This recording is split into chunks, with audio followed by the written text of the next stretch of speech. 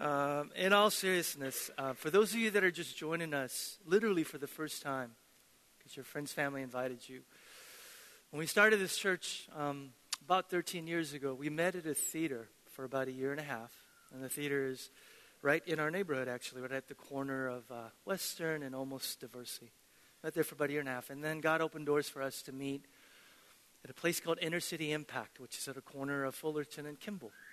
It's an outreach ministry for youth in this community, and they graciously hosted us for about 2.5 years. Then as we began to plan for Easter in a facility that would be able to host us at that time, we prayed and God opened doors for us to go into Seventh-day Adventist Church, just thinking that we were going to be there just one Sunday for Easter. And we wound up staying for 7.5 years, about. And then, as you know, for the last 10 years, we've been looking for a facility to call home permanently as our ministry continued to grow and various other needs that needed to be addressed, like families and other expanding ministries, began to happen. And we've been praying for 10 years, and God literally closed doors for about 3-4 facilities that we thought was going to be a perfect home for us. And I'll talk a little bit about this today and upcoming weeks. During those 10 years, we thought each facility that we looked at seriously, we thought that was it. And all of us prayed and sought it. And then when God closed doors, took a step back and just thought, really? But 10 years later, as we look back, and God knew what he was doing. I'm going to talk a little bit about that today, but God knew what he was doing. And each time we thought, Lord, this can't possibly not be it. God was going, no, it's not. And then we need to trust him, yeah? We really do. So I was told to keep it a little bit short today so we can get over to the next door. And so I'm going to try. Make sure and get you out of here on time so that we could have lunch and fellowship. I'll tell you why I enjoy Christmas and why this season of Advent is important for us and why we as a church go through this season. Because for me, the Christmas story challenges this truncated narrative of the gospel that some of us grew up with, and that is this. Some of us grew up with this truncated sense of the gospel that said Jesus Christ came, died, and rose again so that we would be forgiven of our sins and go to heaven. But we are reminded, particularly in light of what happened even this week in San Bernardino, we're reminded, church, this week that the essence of Christianity, and you need to hear this, the essence of Christianity is not an escape. It's not an escape from this real world of tragedy, injustice, oppression, death, and death. But it's about a God who chooses to enter in. Who chooses to enter into this world, into such a world to deal with evil, injustice, violence, sin, and oppression in all their horrible forms. And yes, we are particularly reminded that it's good news for us because if God was willing to step into the mess that is our world, he's willing to step into the mess that is our lives. Amen? And we want to celebrate hope and joy and peace. But as I remind all of us every single year, true hope, joy, and peace, they don't come from skirting how things really are and avoiding the difficulties of life, but man, in charging right through them and trusting that there is something on the other side. We remember that because a Savior born on this day stared at those things directly in the face and conquered them all through his life, death, and resurrection. I want to remind us today, evil will not have the last word. Injustice will not have the last word. Suffering will not have the last word. Sin will not have the last word. Is that good news? That is good news. True meaning of Christmas is that there is infallible hope. Everybody say infallible hope. Infallible hope for the world and us because God has landed. He came once. And as I said to Parker this week, he's going to come again. And we could work for peace and we could spend our lives on behalf of others because the Savior of this world lived among us, was crucified but rose again. It's critical that you and I, during this holiday season, keep our eyes focused on him. Because when we don't focus our eyes on him and we don't see God for who he is, we lose heart. And when we lose heart, we lose hope. And when we lose hope, we tend to give up on people, give up on the world and even us. The Christmas message could not be different from what world tries to have you and I believe. The Christmas message is not about positive thinking. It's not about reaching deep down inside of you and harnessing the power that's within. The Christmas message is look up and see God for who he is. Because when we see him for who he is, we have heart. And when we have heart, we could have hope. And we need hope today as much as our lungs need oxygen. So open your Bibles with me to Luke chapter 2. We're going to kind of park ourselves for the rest of Advent in Luke chapter 2. And we're going to try and go through as many verses as we can today and then pick it up next week. Luke chapter 2. Starting in verse 1, in those days, Caesar Augustus issued a decree that a census should be taken of the entire Roman world. This was the first census that took place while Quirinius was the governor of Syria. And everyone went to his own town to register. So Joseph also went up from the town of Nazareth in Galilee to Judea to Bethlehem, the town of David, because he belonged to the house and line of David. He went there to register with Mary, who was pledged to be married to him and was expecting a child. This is pretty amazing right here. Every page of Scripture, when you look at it, regardless of what's going on, the Bible says that God is out to accomplish at least three things, okay? Doesn't matter. You open any page in Scripture, and the Bible says from beginning to end that God is out to accomplish at least three things. One is he's out to glorify his name. Secondly, he's out to cause ultimate good to come to us. And third, he's out to bring salvation and redemption for all of creation. Everywhere in Scripture, it says God's out to work to glorify his name, cause ultimate good to come to us, and to bring salvation and redemption. Now, here's the thing. I read an article this week, and it was a well-intentioned article that said, sometimes there are no good reasons for why things happen. And I kind of knew where she was coming from. She was basically trying to correct the error that it's really, really foolish and unwise to spout simplistic answers when hard things happen, right? And I totally agree to a certain extent. Because here's the thing. Yes, when certain things happened, don't spout simplistic answers. Don't give simplistic answers. Sometimes we just don't know why things happen outside this side of heaven. We will not know specifically. But as followers of Jesus, even though we may not know specifically and spout simplistic answers, we could anchor and ground ourselves in these truths. God is ultimately out to glorify himself, cause ultimate good to come to us, and bring salvation and redemption for all of creation. Amen? And we need to anchor ourselves in that hope. No, we don't know specifically. And sometimes we keep our mouth shut and just simply be present. But we know and we believe and we anchor ourselves in these truths. God, somehow you will glorify yourself. Somehow you will cause ultimate good to come to us. And somehow you're going to bring salvation and redemption to all of creation.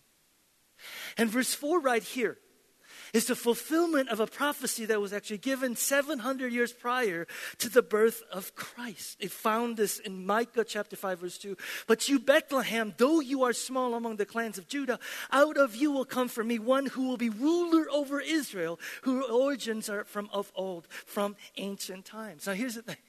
What Mary and Joseph do in going to Bethlehem on the service seems to be an act of civil obedience to an egomaniac emperor who just wants to expand his empire.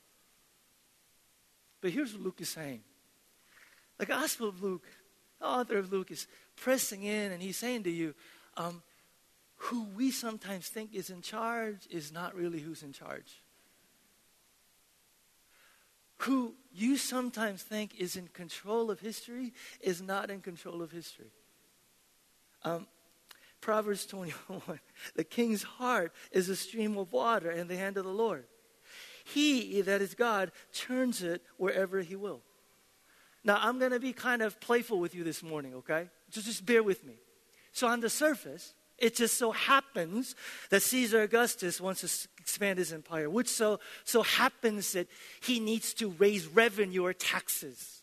which so happens to require a census be taken of everyone in the empire, because he needs to know how many people there are, which happens to require everyone in the empire to go back to their hometowns to register, which just so happens that Joseph is in the line of David and he needs to go back to Bethlehem, which so happens, by the way, that Mary is pregnant with the Christ child. And it's there in Bethlehem, of course, that they happen to give birth to Jesus, which, by the way, so happens to fulfill a 700-year prophecy. You see what Luke is doing? He's pressing in and he's going, what appears to the human eye to be random coincidence is a wise, loving God who is at work. Behind all these seemingly random coincidental events is a wise, loving, sovereign God who is completely in control, working to bring about his purposes, which would result in glory to himself, salvation to mankind, and third, good to Mary. To which you're going, good to Mary? Yeah, good to Mary. We're still talking about her faith 2,000 years later. And in case you're sitting there going, that's just kind of a random thing. If you read the Bible, this is not an isolated example. The Bible is full of God going, he is at work in seemingly random coincidental events. Read the book of Esther. Read the book of Ruth. And my favorite examples out of all of them is Joseph. Do you remember Joseph? Joseph and his life.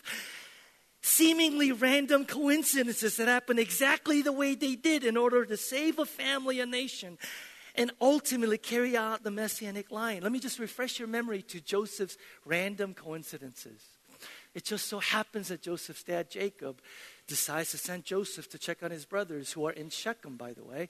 But they're not in Shechem. They decided to go to Dothan. So it just so happens that as Joseph shows up to Shechem, there's a man who says, your brothers are not here. They're in Dothan. So, of course, Joseph just so happens to go to Dothan, where he, by the way, encounters brother Judah. And Judah, out of all the brothers, is the most favorable to Joseph. And all the brothers want to kill Joseph. But Judah decides, no, let's not kill him. Let's sell him. And so Judah happens to convince his brothers to not kill Joseph, but to sell him to slavery.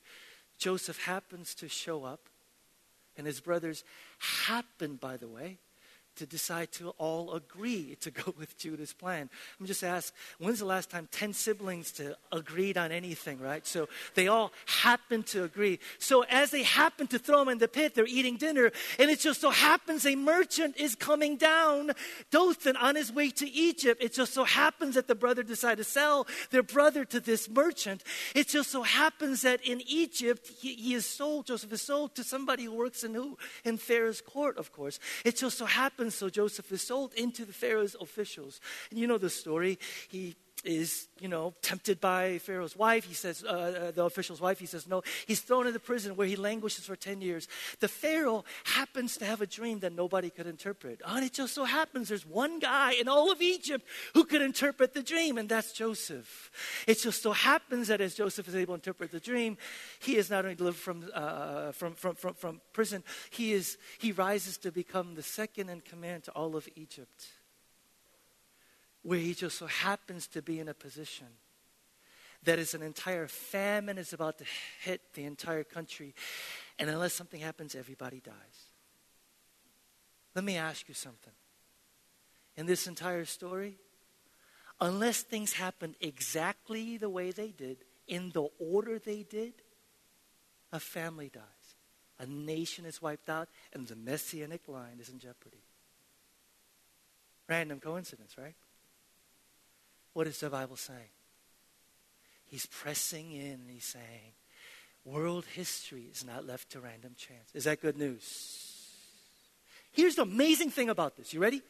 If you read the book of Genesis, God never speaks. There is no supernatural event. God seems to be silent. And yet, here's what Scripture presses in and says,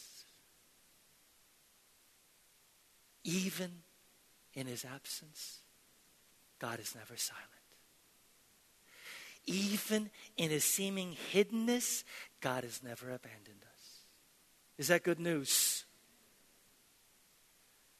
Scripture presses in. Scripture presses in. And it says that there is no such thing as random chance. Kimmy, let me just ask you this. How strong would you be? How strong would I be if today we really believe that our lives, world history, is not given to random chance, but history is advancing under the watchful eye of the King of Kings? Anybody here this morning tempted to despair as you see the injustice and evil in the world? How strong would you and I be today if we believe that ultimately the clock is ticking, man, on the Caesars of the world, the unjust, the oppressors, the evildoers? How strong would you and I be if we really believe that ultimately the Caesars will not have the last word, but God will have the last word? How strong would you and I be if we really believe that God oversees not just world-changing events, but even the small detail of our lives to accomplish His purposes?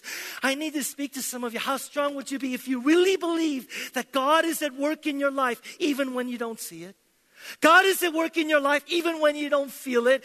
God is at work in our lives even when it feels like we've been waiting forever. And God is at work in our lives even when things don't seem to make sense. How strong would you be? How strong would I be? To choose just to anchor ourselves in real quick. Please know and not know what God is doing. What do I mean? You can't look at your current circumstances. I can't look at our current circumstances alone and determine God's activity, determine whether God is at work. Don't just look at your circumstances alone to determine whether God is being faithful to you, whether God is working on your behalf, whether God is at work in this city and the world. Second truth, this is a little harder. God's redeeming love for you is completely compatible with hard things, tragic things, unexplainable things. You say, prove it. Look at the cross. Look at the cross. This is why I love the fact that we have two crosses now. I get to point to both of them. Look at the crosses. Look at the cross. Choose. Look at the cross. Can I get an amen? The ultimate act of redemption and salvation for the world and for us came through the greatest evil and injustice perpetrated. The innocent Son of God dying for our sins. The ultimate act of healing and restoration and reconciliation of the world comes through death. Through death, tragedy, and sacrifice comes salvation. Do you think on that day, people who looked at the Son of God dying on the cross thought to themselves, there is the wisest, most loving act in history? Of course not. And yet, Scripture presses in and says, what? God is at work. How can you and I possibly look at the cross and say that God's redeeming love for us is incompatible with terrible things, tragic things, hard things? God's redeeming love for us is completely compatible with hard, difficult, tragic, and sometimes disappointing things in life. Luke chapter 2, verse 6, we go on. The time came for the baby to be born, and she gave birth to her firstborn, a son. She wrapped him in cloths and placed him in a manger. The reason why we just kind of is because we look at history from the back end of history. But try for a moment to look at this from the people who heard it for the first time. The Jews waited 2,000 years. Some of y'all go, man, I've been waiting for a long time.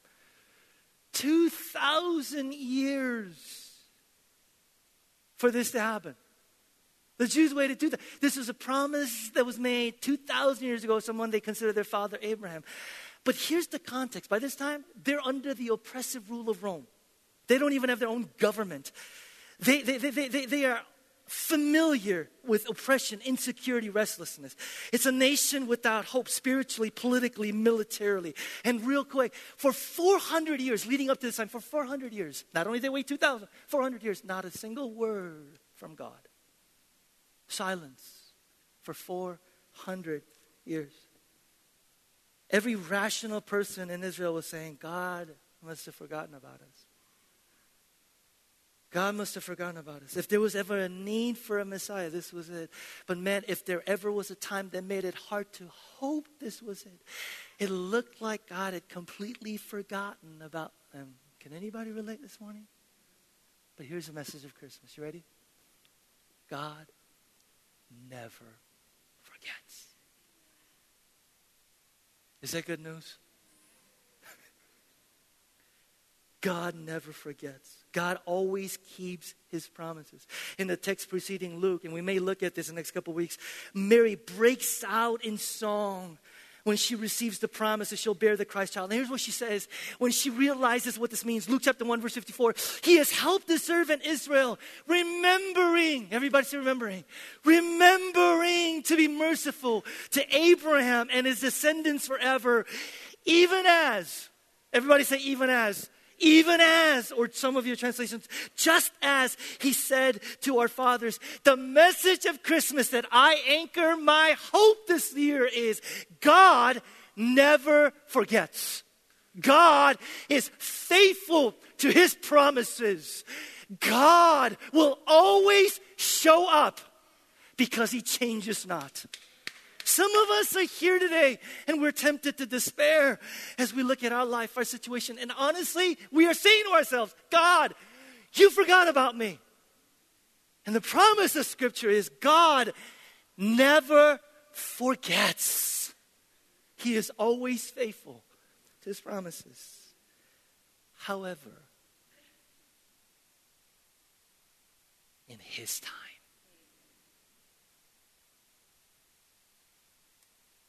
In his time. You never know when God will come because he's God and he's outside of time.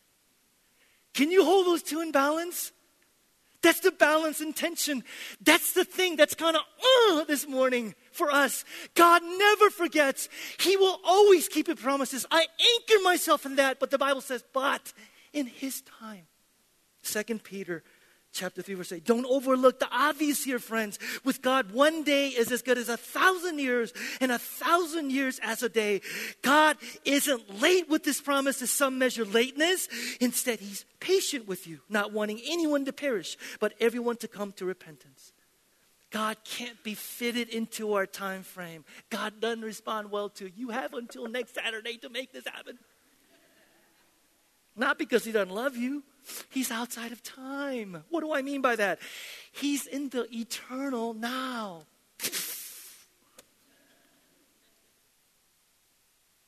Do you realize what that means? When God is in the eternal now, outside of time, that means he sees all events of history at once. Okay, for some of them, like, I still don't understand. Maybe an imagery. Imagine a mile-long parade on Michigan Avenue. And the perspective of us standing on Michigan Avenue, seeing the parade go by, versus the perspective of someone who sits atop the Sears Tower. Yes, it's the Sears Tower, not the Willis Tower, or whatever it is called these days. Thank you very much. I am a Chicagoan. It will always be Sears Tower. Imagine the perspective of someone who's sitting atop the Sears Tower and seeing the whole thing versus us standing on the street, seeing the parade go by. The perspective is someone who has the ability to see all of history at once versus someone who sees. Let me give you another analogy. God paints on the canvas of the universe. You and I have our iPhones. Can you make sense of your life when you see by a 2 and a 5-inch screen? You see the perspective of our God who paints on the canvas of the universe. Can you trust someone like that? In his time. In his time. See the balance? God never forgets, even as God will always show up. God is faithful to his promises, but in his time. But in his time. But I struggle with that, Peter. I know. We never know when God will show up. Sometimes he'll show up when we least expect it. To the human eye, it couldn't have been the worst of time. Think about the nation of Israel. It could not have been the worst time. At once what was the most powerful nation in the world, Israel, under the rule of the King David, has now become stomping grounds for one nation after another. Everything in the life of Israel seemed to contradict everything God had promised. And yet, that is when God showed up. We also don't know exactly how he will show up. And this is a little preview for next Sunday. Sometimes God will show up in unexpected ways. What do I mean? Does God always keep his promises? Absolutely. Does God always keep them in the way that we think he will? Sometimes. Most of the times, he doesn't. This is one of the reasons why the nation of Israel has such a hard time with Jesus as Messiah. He didn't fit the bill of what they expected. Little preview for next week. Think about the people that God always gives the gospel to first. The gospel comes to the shepherds. Shepherds. Shepherds. Why the shepherds, Peter? What is shepherds? Socially, religiously, in every way, outsiders. Bottom rung in that society. Who gets the resurrection message first? Mary or women. Again, in that culture, in that society. So whenever the gospel proclamation of the good news that's changed the world comes, it comes through shepherds, it comes through women, outsiders, social, religious, economically. They get the message from the angels, if you will, and we get the message from them. We want the angels. We don't want the shepherds. What do I mean? We want God to speak to us through successes, but God often sends us failures.